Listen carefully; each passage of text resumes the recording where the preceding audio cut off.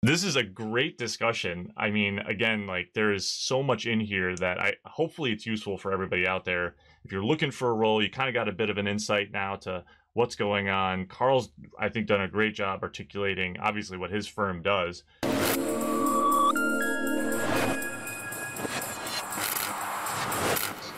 Hey everybody, welcome back. Brian Hoagley here with CISO Life. Very excited today to have with us from Beecher Madden, Carl Sharman. Carl, welcome. How you doing? Thank you. Thank you for having me. It's a pleasure. You and I have been exchanging comments and everything on LinkedIn. I really like your content and your insight. You work for Beecher Madden, a recruiting firm, and obviously we share interest in cybersecurity. It's a focus of yours and what you guys are doing. Just give us what are you guys into? What's your target? What's your role in the cybersecurity community? Yeah, of course. I think the good place to start is I lead North America for our operations. So we focus globally on cybersecurity. We have offices in Singapore, coming back to that, Zurich, Serbia, London, and the UK. Our office is in Northern Virginia, just outside Washington, DC. We mainly focus on cybersecurity. That also takes us into certain other areas such as fraud, IT audit, operational and technology risk. But majority of our work is cybersecurity, and we've been in this for 10 years now. So we're pretty well established, and because of that allows us to have incredible amounts of data for organizations to use, including salary data, where talent pools sit. So we're able to tell a company where best to hire for that talent. Which is very critical in when there's a common myth of a skills gap, let's say. We've also it's allowed us to then move into more of an education space. So we do this a lot of it very complimentary for candidates and clients, not just on the salary side, but also in terms of how to get positions. We, as you previously mentioned, we have a podcast. We're trying to do white papers. We're going into universities and colleges to speak and try and educate people on what career paths look like. And that's really important to us because we're only as good as the talent that exists in the market. Right. And I think it's really important for us agencies to remember that, and also the companies that are hiring. Our clients expect a certain service with us, and that's an important part. So education is a huge part of what we do. You want to be part of something. You want to feel good about it. So, and it's great that you guys are giving back in that sense and able to educate. Hey, here's some things to make you better, right? Like you're helping them help you. Yeah, and our organization's aim is to become the favorite cybersecurity recruitment company, not the best or the leading, because that means it becomes transactional.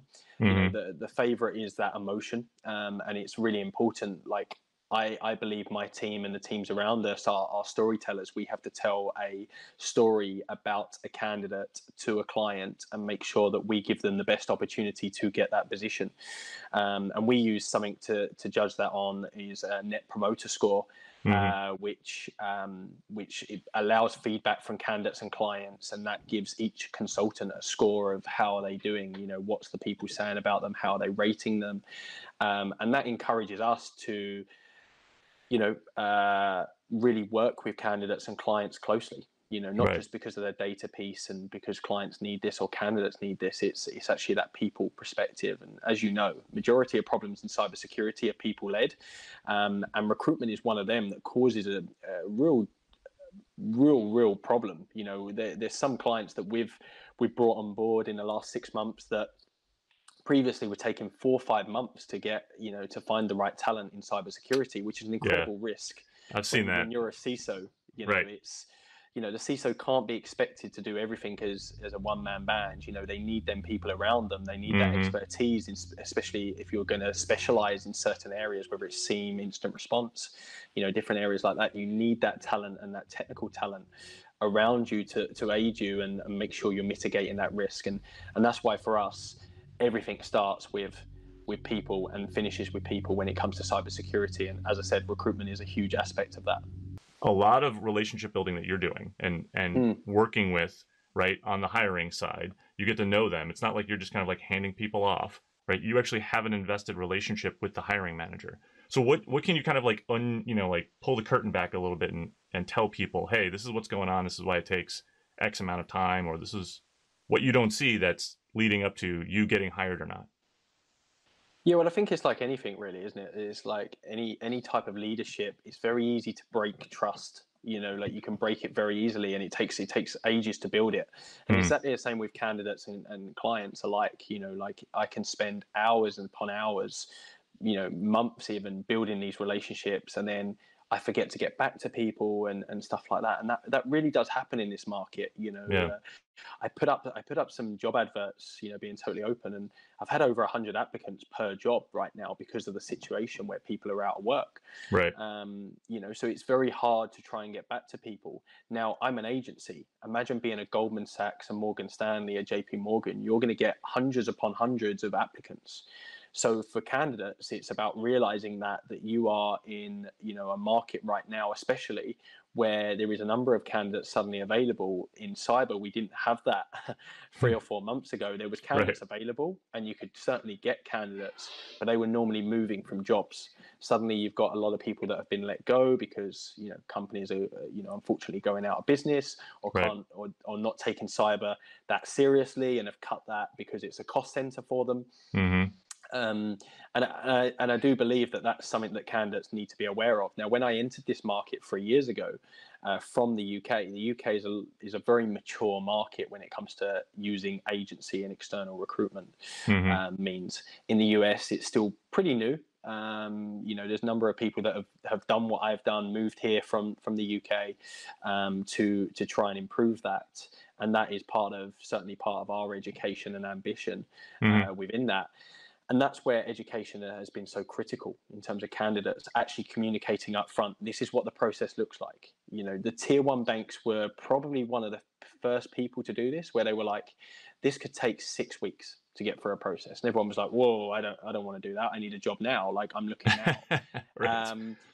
But they were actually doing candidates a favor. Like they were pre-warning that, especially in cybersecurity, if you're a CISO at a tier 1 bank and you're trying to hire a director, as much as it's your priority, the regulators, the compliance people, the auditors, they're going to be on your back about every other issue that you're going to have. And that's a huge part of it. Like, you've been a CISO, you know how busy you get. You have the best intention to get back to people. You have the best intention like we do, but there's always another priority. There's always more that can be done. And that's why I've commonly spoke about burnout in cybersecurity, because there's just so much, there's always more that can be done. And for a candidate, they have to remember that. I get candidates all the time following up with me. I think that's great.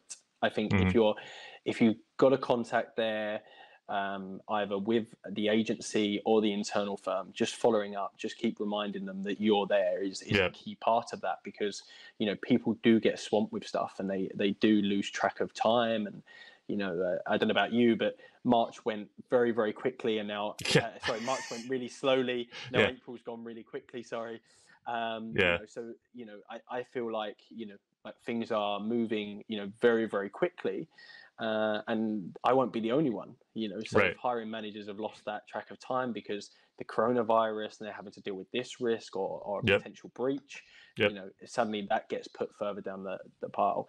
A question for candidates to ask, and it's something we ask all our clients, is this a signed off role? Do you have a signed budget for this position? Often companies will be quite speculative and put out potential roles without sign off, and then they'd get a good candidate to a final interview and then go, right, I'm just going to have to get sign off, and then you wait 2 weeks to go and get the CFO to sign off on it. What are the things that maybe kind of on that flip side, you're like, you wish candidates would just kind of like pump the brakes on and be like, look, that's not helping you. You could maybe just kind of not do it. Just some tips on that side, because I'm sure we could all use that kind of feedback. Yeah, the only thing I say is applying for multiple jobs at the same company. Like if you companies are looking for people that want to work for that company. So I think you have to find the balance. Like, if you're sure that that cybersecurity analyst is the right position for you, but then you apply for an incident response analyst, an application, security consultant, an identity access management consultant, you start applying for all different jobs that maybe don't fit your skill set. Sometimes it looks desperate, and that would be the perception of recruiters, because when you apply for jobs, even internally, you're meeting a recruiter. That recruiter might not be a specialist in cybersecurity, right? Which is quite often the case internally, unless you've got a real large cybersecurity team, such as your tier one banks that will have cybersecurity specialist recruiters that have been trained in that area and are used to recruiting in that area. Right. But if you don't, if you're applying for 6-7 jobs, there's a chance that that recruiter is just going to be like, that's just spam. Let's not acknowledge it.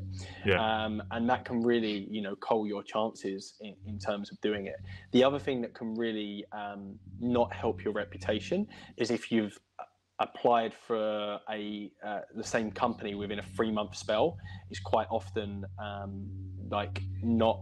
if they've already interviewed you, let's say 2 months down the line, and you then keep applying after, it's not normally the right move to make. Gotcha. Mainly because they will be aware of you. The first thing they do is check their systems. Who have they previously interviewed? I've just got a client right now here in Washington, D.C. that interviewed one of my candidates 6 months ago and has now put them in a new process because they better fit another job. Now, you can't always, be assured of that's going to be a possibility. Right. But instead of just keep applying every time they release a job, the best part would be ring the person that you interviewed with last time, ring the HR person, rather than just spamming in terms of applying. Right. And obviously, like anything, I'm sure that the more times you apply, the better chance you've got to get in a position. But it's them personal relationships and them networks that will get you them positions better than just spamming in terms of applying for jobs. I think that's really great to hear from your side. Like, work the network, but don't over spam. You gotta kind of develop the personal relationship. You just can't just kind of fling resumes into the machine and expect results, right? Yeah, I mean, networking. When we did our salary report for 2020, networking out the people that we interviewed, 33% I think it was got their job last year through networking alone, through a network of their own. So which is pretty high, and can obviously save organizations a lot of money as well, from that perspective. We spoke to a tier one bank yesterday going over some of their salary benchmarking, and they said that they had 200 applications through their internal networks for one position. As an example, within cybersecurity. So it shows the level that you can do. I mean, every position that I've got in my career has all come through networking. I've never applied for a position. It's always been a referral or recommendation. Other than one when I used an external agency myself. But yeah, so I'm a big believer in that. I'm constantly trying to network, constantly trying to educate, constantly wanting to improve other people. Right. And that's the start of building network and building long-term relationships. Yeah. And now it's probably a little interesting for people to do because you can't get out, you can't glad hand, you can't share a drink with people. We'll get back to that point, right, everyone? Like we're going to overcome this. We'll get on the other side of that curve. I think in the meantime, there's opportunities. There's plenty of conferences going on. Again, there's so much. Everyone's eyeballs are on screens right now, whether they want it or not. That you've got their attention if you are creative in knowing how to reach out. You mentioned your salary report. Is that something that's available for review, or how does kind of access or visibility into that look? Because that sounds really interesting. Yeah, so we've spent, like I said, the last 10 years doing this now. So we have one for most markets now, that we tend to give out to our clients, and then once we've done that, we then select handfuls of people where we can aid them in their benchmarking for hiring. From there, we will then start to do more in terms of going out to candidates and educating them. I tend to spend most of my time educating candidates on where they should value their sort of salary levels. Okay. Because obviously in cybersecurity, you get some people that undervalue themselves, and majority Right. of people can overvalue themselves Sure. and actually talk themselves out of positions. And I think that's a common mistake that happens within that, as well as organizations not paying enough as well for specific positions. Right. So it's a lot of education. We don't make it publicly available, but if people want to, approach us and ask for a copy, that's absolutely fine. Oh, that's good. We tend to talk through a lot of videos, especially now. Normally I'm flying all over the place trying to meet people and talk them through it, but obviously with the current situation, Sure. we're relying a lot more on video to talk them through it and understand their needs and how it fits them. And I've done that with a number of CISOs in terms of when they're looking for their next opportunity, right the way down to going to universities and colleges and showing them these are the sort of levels that you could earn if you go on this type of pathway or you do this type of thing. So let's talk about maybe one of those pathways, right? So if we hone in on kind of like college educated, computer science degree, 4-year bachelor's degree in either network administration, some type of, relevant, right, bachelor's, they've done an internship, they're looking for their first role, probably shooting for some type of either junior analyst because they know how to carve PCAP and kind of like look at, bits on the wire. Maybe they've got, some systems administration capabilities and they can do some type of security engineering, or, they've kind of these policy wonks, right, who can just kind of like eyeball policy and kind of like know and understand governance. Kind of those are 3 separate tracks. I don't know if you want to pick one, but like what's, coming out of university, like what's somebody kind of shooting for, realistic expectations for kind of that first job salary, and maybe what should they be thinking about for one of those tracks? Yeah, absolutely. It's obviously the $1 million question right now. Sure. There's some great college university schemes across the globe now within cybersecurity, and it's great to see more specialist areas, like digital forensics and more instant response areas coming out, more security engineering and architecture areas coming out within these, education degrees. I think our fear right now, and something that we've been talking to the InfoSec Institute and Cybery and a few other educators, is there enough in terms of actually seeing this as a entry-level role? Is it that people in cybersecurity need to initially go through IT and then step over, or initially go into the consulting world and then step in? Because as you see, poor job descriptions quite commonly, and another thing that we do with our clients is job description reviews to understand where their skills gap actually is and where they should be looking in their teams, rather than just putting out, I need a security analyst for $70,000 with 8 years experience, which is just, not possible. That's not happening. Sorry. That's okay. But like it's true. Like poor job descriptions are what causes a lot of the skills gap. Yeah. And ultimately, these could be filled by very, very capable, skilled young people who just need that opportunity. So that's the first thing that we've been trying to work out with some of these institutes and some of these educators is this actually an entry-level industry? Because not every industry is. And there is a real lack of cybersecurity jobs outside the consultancies, because the consultancies do it very well. The Big Four are a great example of taking people, straight out of that and putting them into, real jobs that give you high level exposure. The first thing that I would always recommend is looking at internships, gaining as much commercial experience as you can. Facebook, Walmart, Aon, a number of these large organizations are doing fantastic work. I've seen a lot in terms of their internships, and that can be a great stepping stone into a full-time position. And they want young people to bring new ideas and fresh ways of thinking, especially from a well-educated background. The second thing is that as much as it might not be an entry-level position, we do need that. And that is the thing that I keep pushing on to clients, is like, if you can't get budget for your positions, hire younger, hire less experienced. Right. Like, because these people, especially coming straight out of college or university with the amount of debt that they could have, they just want the chance.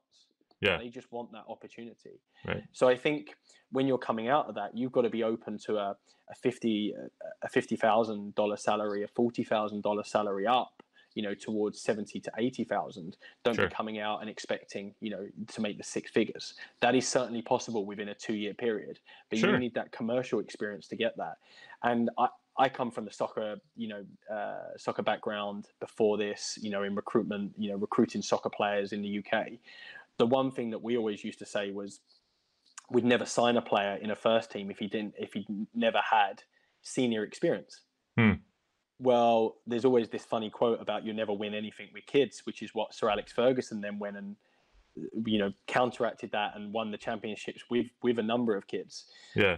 And it's exactly the problem that we're having in cybersecurity. There's this old mantra of no, we need experience because that's the only way we're going to mitigate risk. No, well, yeah, we need to take chances on these people. We need to give them the opportunity, and that's where we're trying to work with our clients in terms of not just thinking about diversity, and we're constantly, when we're presenting candidates, we're trying to present self-educated people. We're trying to present people that have that are women or more diverse backgrounds, but also we're trying to push on them and saying like, well, let's see if we can create an internship here, or let's see if we can take in a junior person and get a mid-level person so they can learn off them. And that dual mentoring can then improve that. And then you won't need to use us in 18 months' time because you'll have that person. If that person leaves in 2 years' time, that next person can then make the step up. And that can also be very, very good for a sort of reputational standpoint for a company, but also, more importantly, when you're thinking about talent pooling, and we're looking at like a talent factory approach. Sometimes that can be a lot beneficial for the long-term future of an organization, especially when you're looking for stability in cybersecurity. Yeah, you got to grow a base. You can't keep buying kind of that mid or top talent and expect that they're going to just do everything, or they've even got everything that you need. Like, I've been a huge fan. My last firm, I really pushed on, our SOC was made up of, entry-level folks, right? I had 2 great women on that team. One came out of military, one came out of college. This was essentially both of their first jobs, and they crushed it on the in the SOC. And then we just kept kind of filling it with younger and younger talent because I was I came from doing that myself, so I see the value in it. Plus, I wanted to build the team that I wanted. I didn't want to hire somebody else's team and make them work in my. I wanted to shape and mold the organization that I wanted to have to be effective. And by having good leadership, and it wasn't just my leadership, I had an amazing director and EVP of kind of that whole component. Mike Packard, he's been on here before. He, was able to shape and mold that space as well. And it's like, let's bring in the younger talent. They're cheaper, yes, but they also they're closer to the most recent knowledge and education than your mid-tier, your really senior level folks. So it is interesting that everyone kind of like wants, this is probably when I should draw, everybody kind of, wants like this for talent. And it's like, you're doing it wrong. The pyramid is inverted. Like, you need to build, your talent pool of younger folks down here. Yeah. And you can get away with having less strategic senior level people to then manage this bigger group down here. And you're right. The old mentality is like, oh, we just need this big fat middle of like, we need this group. And then who's down here to do, it just doesn't play out. And you're right. Like with the market the way it is, especially today, what we saw even before this whole thing started with just the lack of talent in the pipeline, right? You had all these jobs that were open and no one's applying for them. And yet people are still kind of going for that middle tier. It's like, yeah, there's a whole workforce ready to go do something. You just have to give them a chance. You have to go look. I think the other piece is hiring managers probably, maybe I'll go out on a limb and say this, correct me if I'm wrong, please, is like, they're scared to hire incorrectly. They're scared to hire younger, more inexperienced people and actually nurture them and lead them, maybe because they're incapable of doing it. They don't know how to grow people. They just know how to kind of just manage. And they just want to hire somebody who can just go do and fix that problem, and then they don't have to deal with it. It's like, well, you're not going to build a great team if you just have all these individuals off doing great things and you're off managing their performance reports. Like, you need to be a leader. You need to cultivate a team, right? I don't know. Are you seeing kind of like on the hiring manager side, like you wish kind of more folks, were just like kind of be leaders. Don't just hire and throw into the organization. There's two things on that. So talent depth. So we use black box thinking in terms of our strategy. With everything, we're very data led. We're trying to constantly think, outside that box in terms of how can we bring new initiatives to our clients. But Right. not enough clients really understand workforce management and talent strategy from a cybersecurity perspective. Everyone has them people at a very central organization. For me, I've been saying for a long while, we need a chief of staff.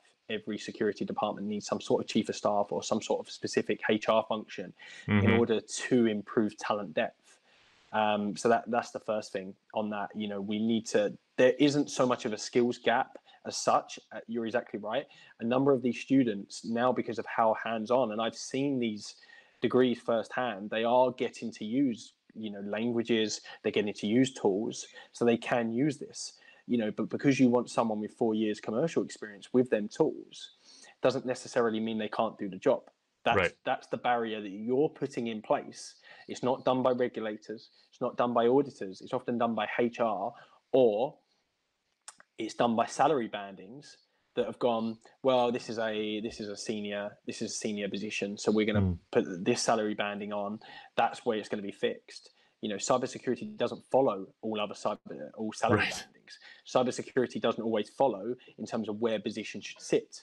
And that's where sometimes from an organizational design standpoint, you need to start considering, okay, how does this need to look to operate better? So we're starting to see more matrix and flat models where there's different reporting lines, where there's no middle management. We're starting to see a lot of different initiatives to try and align this and get more hands-on folks. And if you want hands-on, you're exactly right. Go for junior people or people that want to learn and want to, get their next opportunity. And that's not ruling out, anyone else. But you're right, they are hungry, they're going to work harder, they have all the right, attributes in that respect. And I've been pushing on my candidates, scrap resumes to a degree. Obviously it's good to have the evidence, but scrap it in a way and go, right, we're gonna do behavioral assessments. We're gonna do, personality assessments. How do you fit into our culture? Right. What are you gonna bring to do here? Because we're going to a position in cybersecurity over the next couple of years where candidates are going to have to interview the client because there's not going to be enough candidates. Right. Like, that's as simple as it is. I speak to candidates who have got 7-8 opportunities. Right. No one's interviewing them. The tables are starting to turn. So we have to be very aware of that. And the clients have to as well. And they have to change their approach to this to get that talent. And trust me, I've filled positions in 2 to 3 weeks, maybe less time sometimes, because I've been able to find that talent. But when you can't, you've got to change your ways. You can't just be stubborn and stick at it. And that comes back to your point of hiring managers, is that a number are very like, I want this type of team. I want this type of team, I want 30 people and only 30 are the most experienced A players. And that's fine. You can do that. But your CFO is not going to be too happy about that when you're paying $300,000 per candidate. Yeah, he's going to laugh you out of the room. Yeah, exactly. He's going to punch you right out. So you need to find that balance and go, from a risk standpoint, where do my people sit? What skills do I need, and where can I mitigate the risk? But secondly, I am being judged not only on mitigating the risk, but how long this talent stays here for, and how much it costs. And when I'm searching for winners in terms of leaders, I'm searching for, okay, what teams have you managed? In what different domains have you managed, like different from fraud to threat intelligence to instant responders? So you get an idea of different personalities. I'm looking at, have you managed different cultures? So different types of, personality, different types of background, different types of languages. But I'm also looking at, okay, what's been your retention rate? Have people just left you a lot?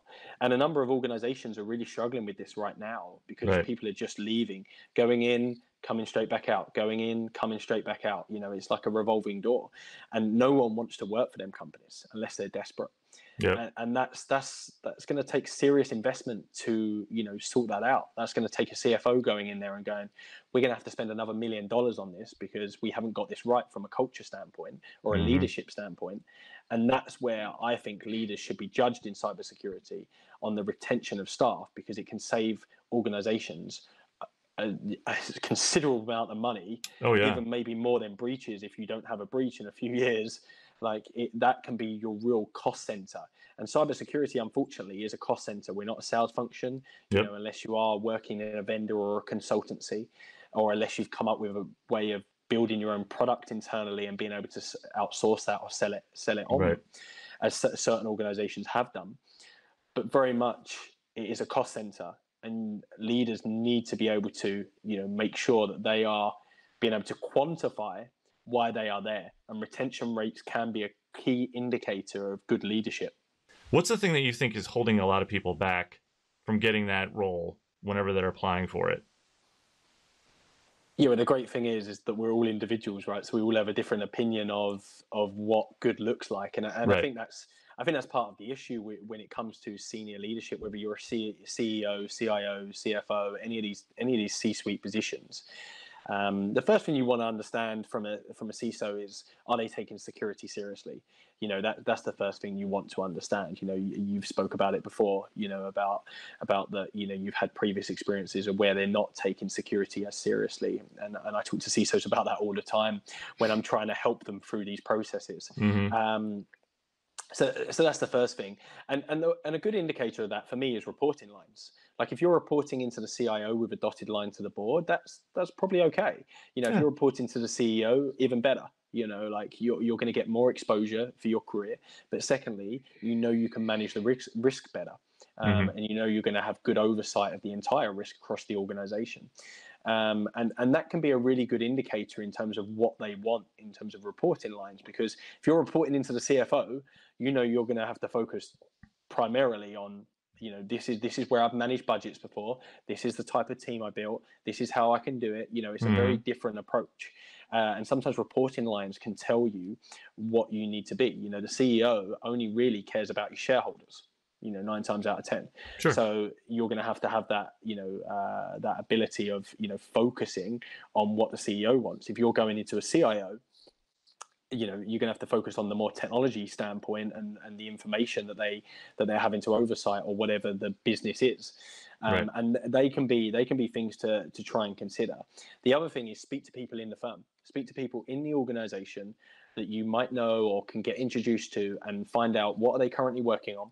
What are they looking to work on, and what's the the type of thing that they were asked, or the type of culture that they were seeing since they've been working there. And all that information can be great. I have a number of CISOs that now do that from speaking to me. I introduce them to certain people in the organization that I know, and I'm like, look, just have a 10-minute talk with this person. And we try not to say like they're interviewing for this position. We try and keep it confidential. Sure. But we just try and set up them conversations. And likewise, with someone who's left the business can be really helpful. Like you said, on the flip side, someone who's left that business that you're interviewing with can give you the real truths about what they're seeing, i.e., middle management isn't good enough. We've got too many contractors in the building. And you can go and deal with them in the interview process and say, from my research. And that can just show your initiative, that you've gone out there, done the work. Because there's a number of CISOs, as it's a competitive market. It's one of the most competitive market currently in the job market entirely. There's not that many roles. Not many companies treat it seriously. And the very top end, the very 1%, of your serious money of, above 750,000 are very few and far between. And it's the same collective that will cycle round them jobs unless people can break their way in. So you've got to make sure that you do your research and you prepare and you do as much as you can. And that means coming out the box, spending a lot of time speaking to people in the company, outside the company, speaking to recruiters, like myself, like who know a lot of people and know a lot about different organizations. Like I can give you that information, like, okay, it's my time, but, I'm always willing to help people, as I've said before, like you are. Like, and that can be the part that stands out, because you can't get inside that person's head. You can't get in that CIO unless you know them. You can't get in that CIO's head. People's opinion changes every day. If I'm looking for a security analyst today, I might read a different article and that goes, no, maybe I don't need to focus so much on QRadar. Maybe I'm focusing on the wrong tool. Right. And a day later I go, we're scrapping that. I'm going for a different tool, let's say, as an example. And that happens. We have clients all the time that go, 1 week into a search and go, yeah, we've refined the search. We've changed our mind. And I'm like, I've just spent the last 2-3 days speaking to candidates for you, and now Right. none of them fit. You Ah, know, and that's part of our job, obviously. You know, sure. being agile, and that's why we've been in the market, because we have these talent pools ready to go. But it still hurts every time Yeah. because you know you've wasted days, and that's exactly the Yeah. same for them candidates. Them Right. candidates have got brought in. They love the organisation. Yeah. You know, say it's, I don't know, say it's like Facebook or Google, and they're like, this is my chance to get in there, and then suddenly their heart's Boom. ripped out because you've then changed your strategy, and Yeah. that happens constantly. So the only thing I can really counteract that with is, like I said, you know, manage that expectation, but secondly, do as much research as you can and speak to as Hmm. many people as you can, because the more information you have going into that interview process, for me, the greater the chance that you have. And when Oh it comes yeah. to references, like, references is something that not every company does. So, you know, Right. I love what you're saying. I think it's brilliant, and I would do that if I was hiring people. Because you're exactly right. I get so many references through when I'm hiring for my team, and I get their, you know, 2 former bosses ago, their friends, their Yep. mum, you know, whoever they can get hold of that will give them a good reference. Sure. We all do it. We all Yeah. do it. Like, I'm not going to give you someone who's going to say something bad about me. But if you go and interview some of the team, some of the former members of my team that I let go, Right. they're probably not going to say as many good things. And you will, if you screen enough of them, they will give you the themes that you will see. It's not a no, you know, unless it's like a racist or a behavioral issue that you're Right. constantly seeing. But if you're seeing themes of, he's only good when his back's against the wall, or he's only good when, you know, he only spoke to me when things were going well, you know, Mm. you start to see a leadership style and a leadership trait that might not be good in such a high pressure environment, or, Hmm. you know, and stuff like that. And that can be really critical to companies in terms of mitigating these risks, because, you know, with CISOs, with a cybersecurity analyst, you can replace them. Yeah. You make a mistake hire, you know, stuff like that. The further you go up the food chain, Harder not it so is. much. Right. This is a great discussion. I mean, again, like, there is so much in here that hopefully it's useful for everybody out there. If you're looking for a role, you kind of got a bit of an insight now to what's going on. Carl's, I think, done a great job articulating, obviously, what his firm does. And this is Brian Hoagley. Thanks again for watching CISO Life. We'll catch you guys next time. Stay safe out there, all right? Take care.